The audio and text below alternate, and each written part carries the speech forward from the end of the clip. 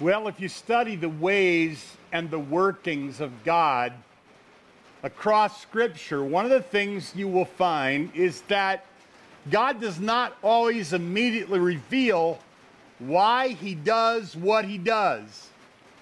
But the Scriptures clearly teach, and the Scriptures clearly show that no matter what happens, God can take things that are evil and he can powerfully turn them in his sovereign purposes to things that are good. Years ago, I was a young pastor, and the church that we started was meeting in a temporary place, and I prayed continuously that God would give us a place where we could meet regularly. And so I had a dream one night during a time when I was intensely praying about this. And in my dream, there was just a little white country church, like an old schoolhouse church. And in that church, it was full of young families. And we were singing, we were preaching, and we were enjoying being together. Not long after that, one of our deacons, a man named Mark Boucher, who lived on Tucker Road, called me on the phone, and he said, "Pastor, there's something I want you to see."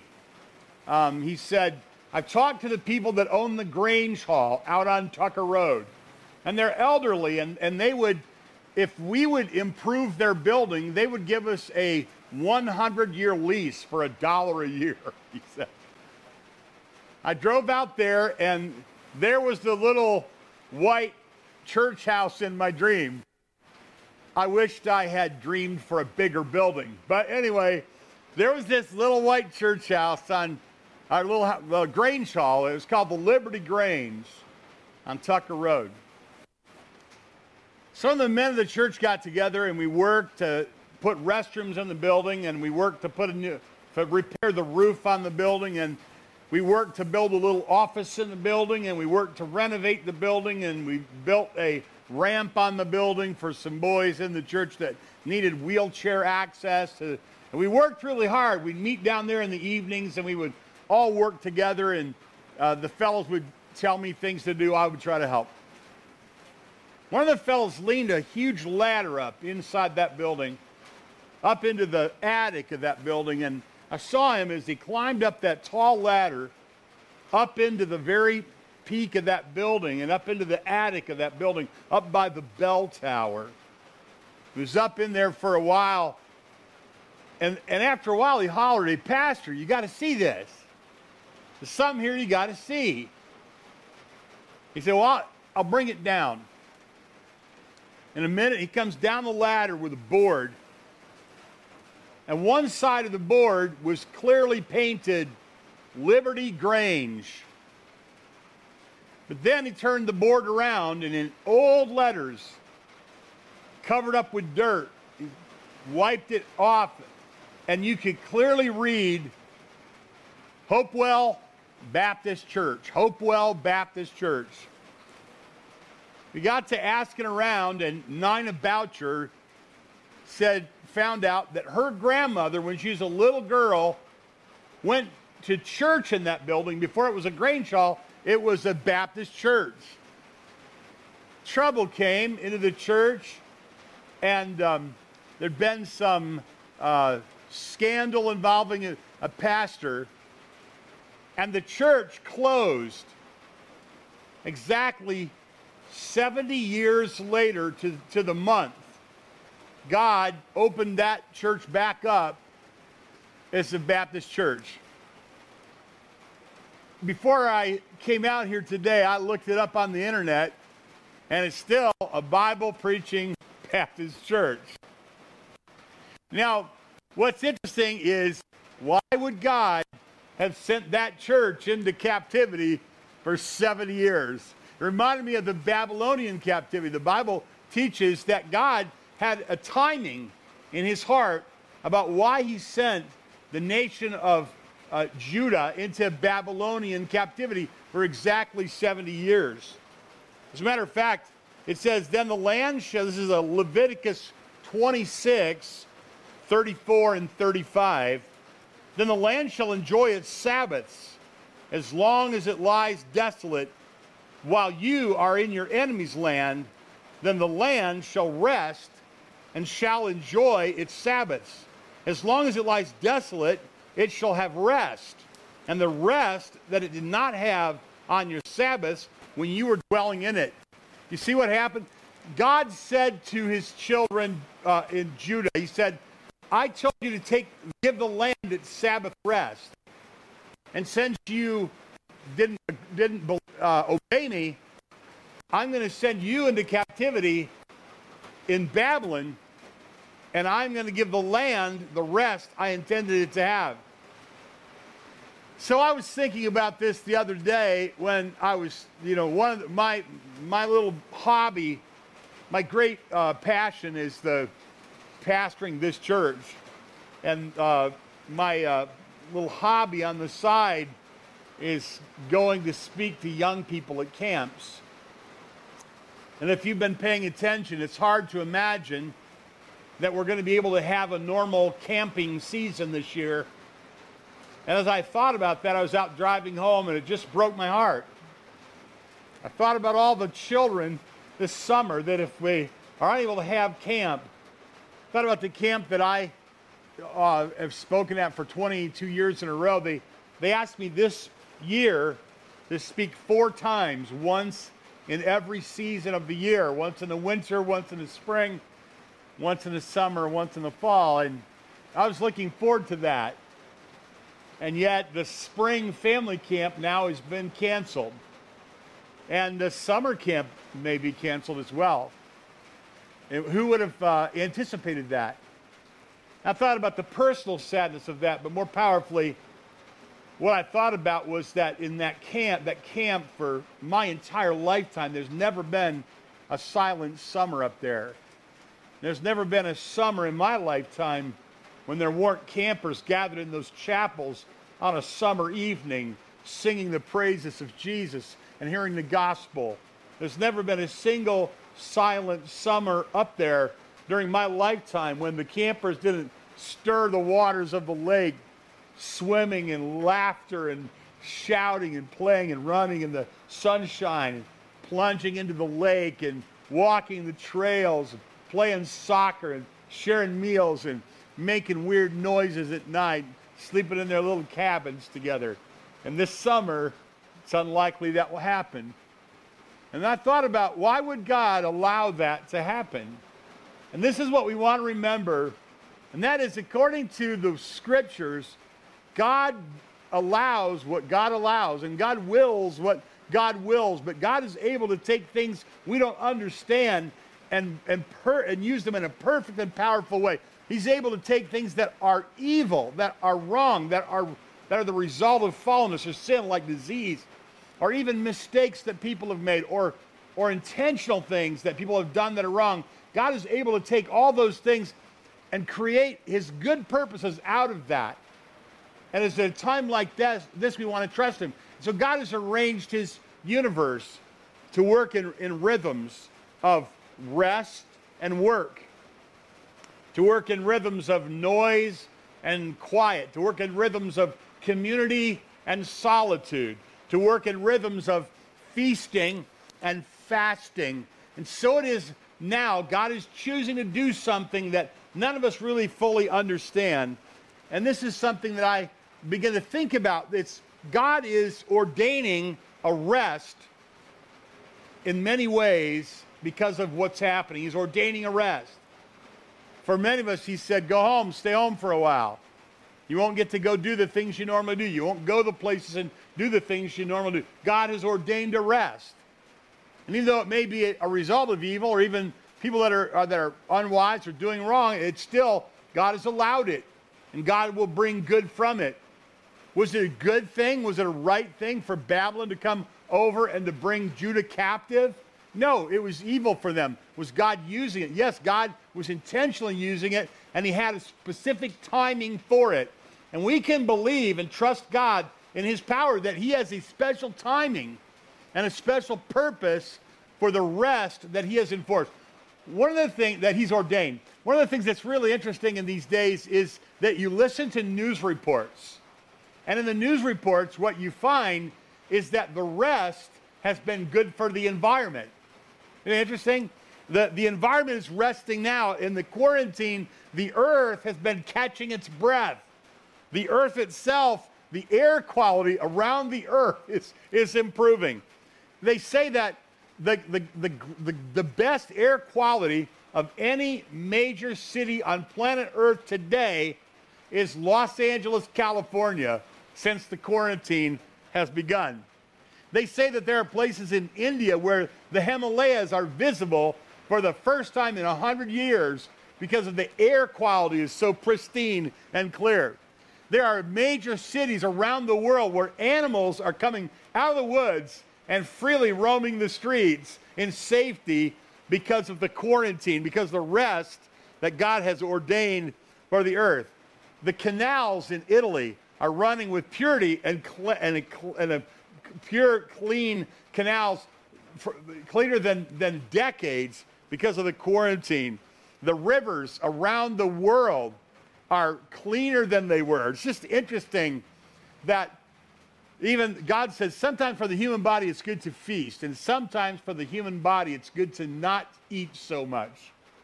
And sometimes it's good for us to work hard and exhaust ourselves, and sometimes it's good to just rest. Sometimes it's good to be active, and sometimes it's good to sleep. And so God has ordained a rest. Now, the biblical basis for what's on my heart today is found, though, in the careful observation of the life of Jesus Christ. The heart of what I want to get you to see, and I'll tell you the big idea very cleanly, very plainly in a minute. The heart of what I'd like you to see it came to me like this.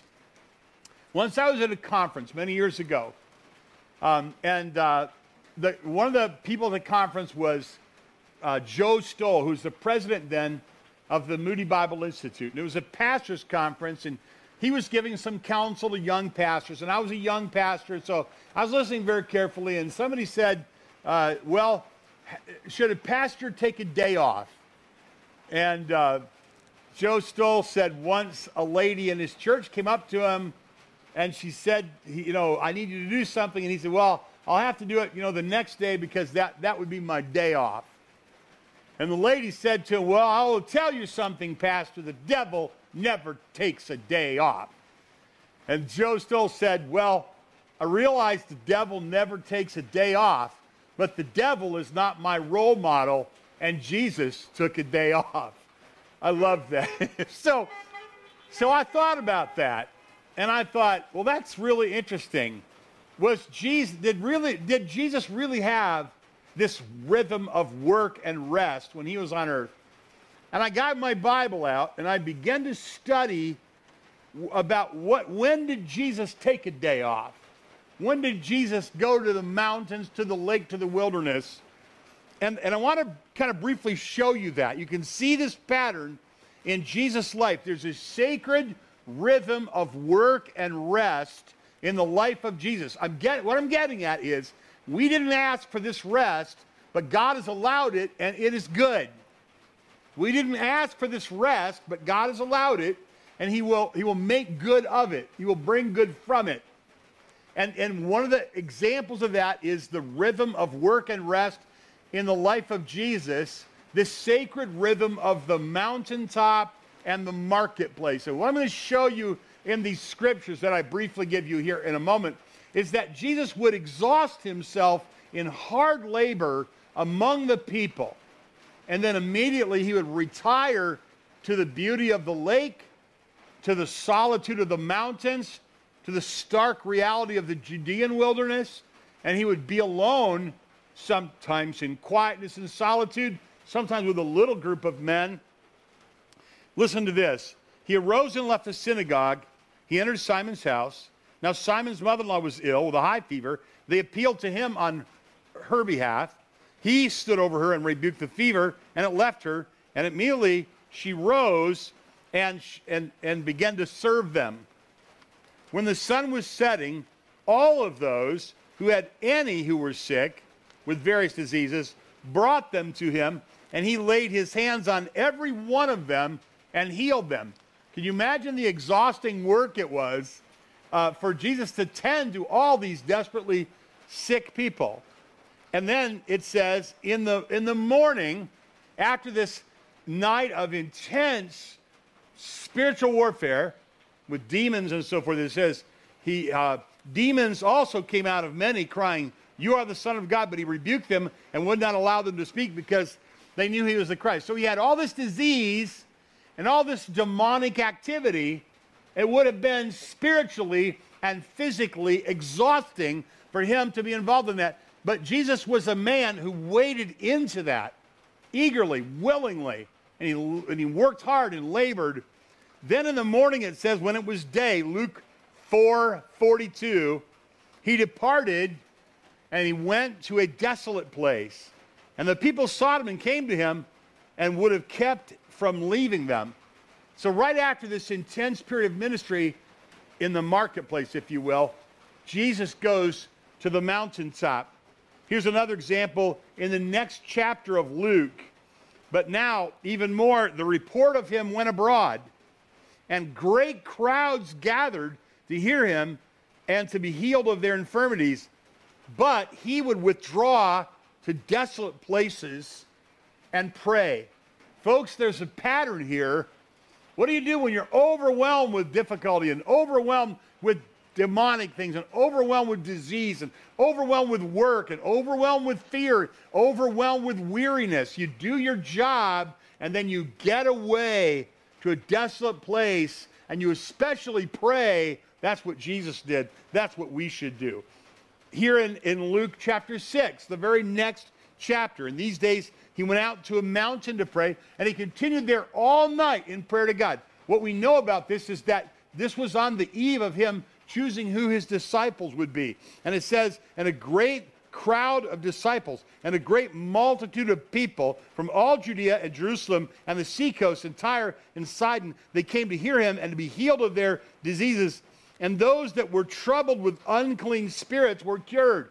So there you have the same thing. You have disease, and you have death, and you have demonic oppression, and Jesus is in the middle of that, and that would be exhausting physically, that would be exhausting spiritually, and Jesus involved himself with people in compassion.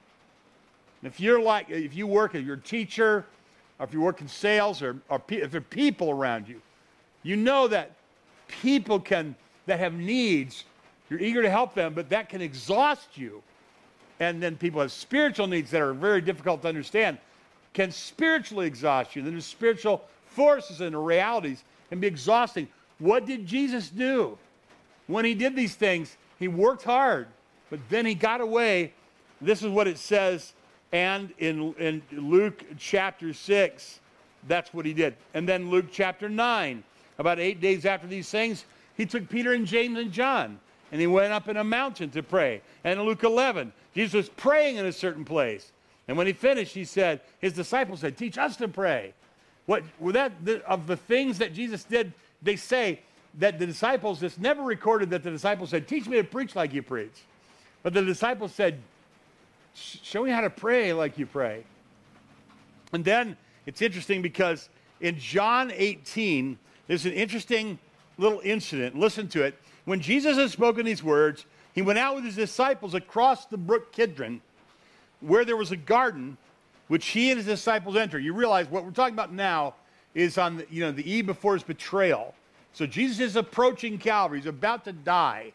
And he's going out here, and he's finding a quiet place to pray. And Judas is going to betray him.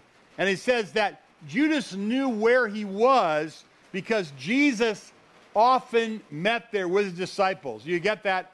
What I'm saying is this. It was so common, this pattern of Jesus getting away to a quiet place to pray, that when you wondered where he was, Judas said, "I know where he is. He's in that place where he always is. He's in that place where he goes to be alone with God." He knew exactly where to find him. And Matthew is an example. After he dismissed the crowds, he went to the mountain himself to pray. Mark is an example. Rising very early in the morning, while it was still dark, he departed to a desolate place. What I'm saying should be very obvious to you. If Jesus had a rhythm of work and rest in his life, you should have a rhythm of work and rest in your life. And if God, in his sovereign purposes, has ordained a rest for something that you plan to do, you know there's something that God is doing in it that's good. Even if camp is canceled, even if church services are different than they used to be, and even if family reunions are deferred, there's like wise Christian people go alone to a quiet place and pray and use their creativity and ask God, God, what are you doing? This quietness, this peace, this rest, it's like music without rest would not be good music. I once heard a story of a group of missionaries who had hired some nationals to guide them through a mountain range. And they were in a real hurry. They needed to get through this mountain range. They needed to get what they needed to get done. But they had these men that were with them that were native to the country, that were nationals. And the men went with them hiking up into these mountains. And in 2 or 3 days, they just hiked really hard. One morning they got up and the nationals were sitting there and they said, let's go. And the nationals said, we can't go yet. And they said, why can't we go? And they looked at each other, the nationals, and they said to the missionaries, we are not going to move until our souls catch up with us. They felt like they had outrun their souls. Sometimes, whether we know it or not, God may look at us and our frenetic pace and say, you slow down. You lay down.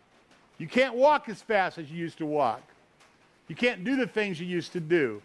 I have ordained a rest. At that point, wise, godly, Christ-following people should say, okay, whatever you have in mind, Lord, I want to follow you in that. Can I tell you a personal testimony about this? I have been privileged to be a pastor for like about 41, 42 years. And it's pretty common for pastors to burn out, to give up, to bail out, to despair of life sometimes. And I've been blessed that in the 40-some years of my ministry, though I've faced things that were hard, I have never had that experience. God's just given me a great love for what I do. But if you were to ask me why that is, I would say one of the things is I'll work really hard and problems will come up I didn't expect. People will be despairing of life. People will be sick. Counseling needs, church difficulties will really kind of press in on me and will require a lot of time, a lot of attention, a lot of work. And I will tell myself it's okay because this will pass and I will be able to take a little extra time to recover. And then other times I might be out mowing my lawn and I might think, wow, this is really easy. Being a pastor really isn't that hard. And then I always remind myself, look out, because next week you're going to have a wedding and you're going to have a funeral and you're going to have a difficulty and somebody's going to need you and they're going to be, so what I realize is there's a sacred rhythm in my life, a sacred rhythm of work and rest. And when I'm resting, I shouldn't feel guilty because there's plenty of work that's coming. And when I'm working, I shouldn't be overwhelmed because there's going to be a significant rest that's coming. Can I be a little bit more specific and tell you, and I'll get you out of here today, but in Jackson used to be a place like that for me, which is interesting. But sometimes I would drive over into Indiana or to Chicago or to the other side of the state, and we lived over in the Detroit area. So I would drive along 94, but I would always think when I get to Jackson, I'm going to stop because there's a bookstore, an old used bookstore downtown, and I'll just it's kind of a indulgence. It's kind of a selfish indulgence of mine just to spend maybe a couple of hours just pilfering around an old bookstore where nobody really even knows where I am or what I'm doing. And I'm just 2 hours pilfering around an old bookstore. And then maybe when I'm all done, I'll think, you know what, I'm going to go over to Schlenker's and eat some really terrible good food. And I'll go over there. I would go over there and slide in behind that counter and at Schlenker's on Ganson, and then I'd get something to eat. On a fall day, I remember one day coming from South Bend, going to Detroit, I needed some time for my soul. And so I decided instead of taking 94, I would take Route 12, real slow, and just puddle jump through the little burgs around southern Michigan, and then to Jackson, and to my bookstore, and a little something to eat, and then I would get on 94 and hurry home. And in a way, you could feel guilty about that. But for me, that's how I've kept my soul refreshed and joyful in the Lord. And however that works for you, here's what I want to suggest. I want to encourage you, and that is, don't follow my example. Follow Jesus' example. That's what I'm trying to do. Jesus Christ, the King of the universe, took a significant amount of time to be peaceful and to be quiet and to let his soul catch up with him. Once, some young men, they put together a trip, a canoe trip through the Algonquin wilderness. And they put this trip together as if it was a competition. And they brought me along with them.